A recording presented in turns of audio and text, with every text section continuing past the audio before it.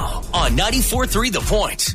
Oh, we have another infestation here at the Jersey Shore, and just in time for local summer, no fair. It's larger pinkish purple jellyfish, and they're starting to turn up along NJ's coast. Most commonly, Monmouth and Ocean counties. Yeah, we're the big winners. They're called mouth stingers. These guys are known for a painful and powerful sting. Marine expert says that it was one of the most painful stings he's ever endured. Typically, these guys aren't found in our area, but the warmer weathers, the ocean waters getting churned up this summer, the stronger winds. So yeah, they are here. Dun, dun, dun. If you do get stung, try not to panic. White vinegar or even bologna can help with the pain. And no, I'm not kidding. Get more on our 94.3 The Point app. Lou Russo and Shannon Holly.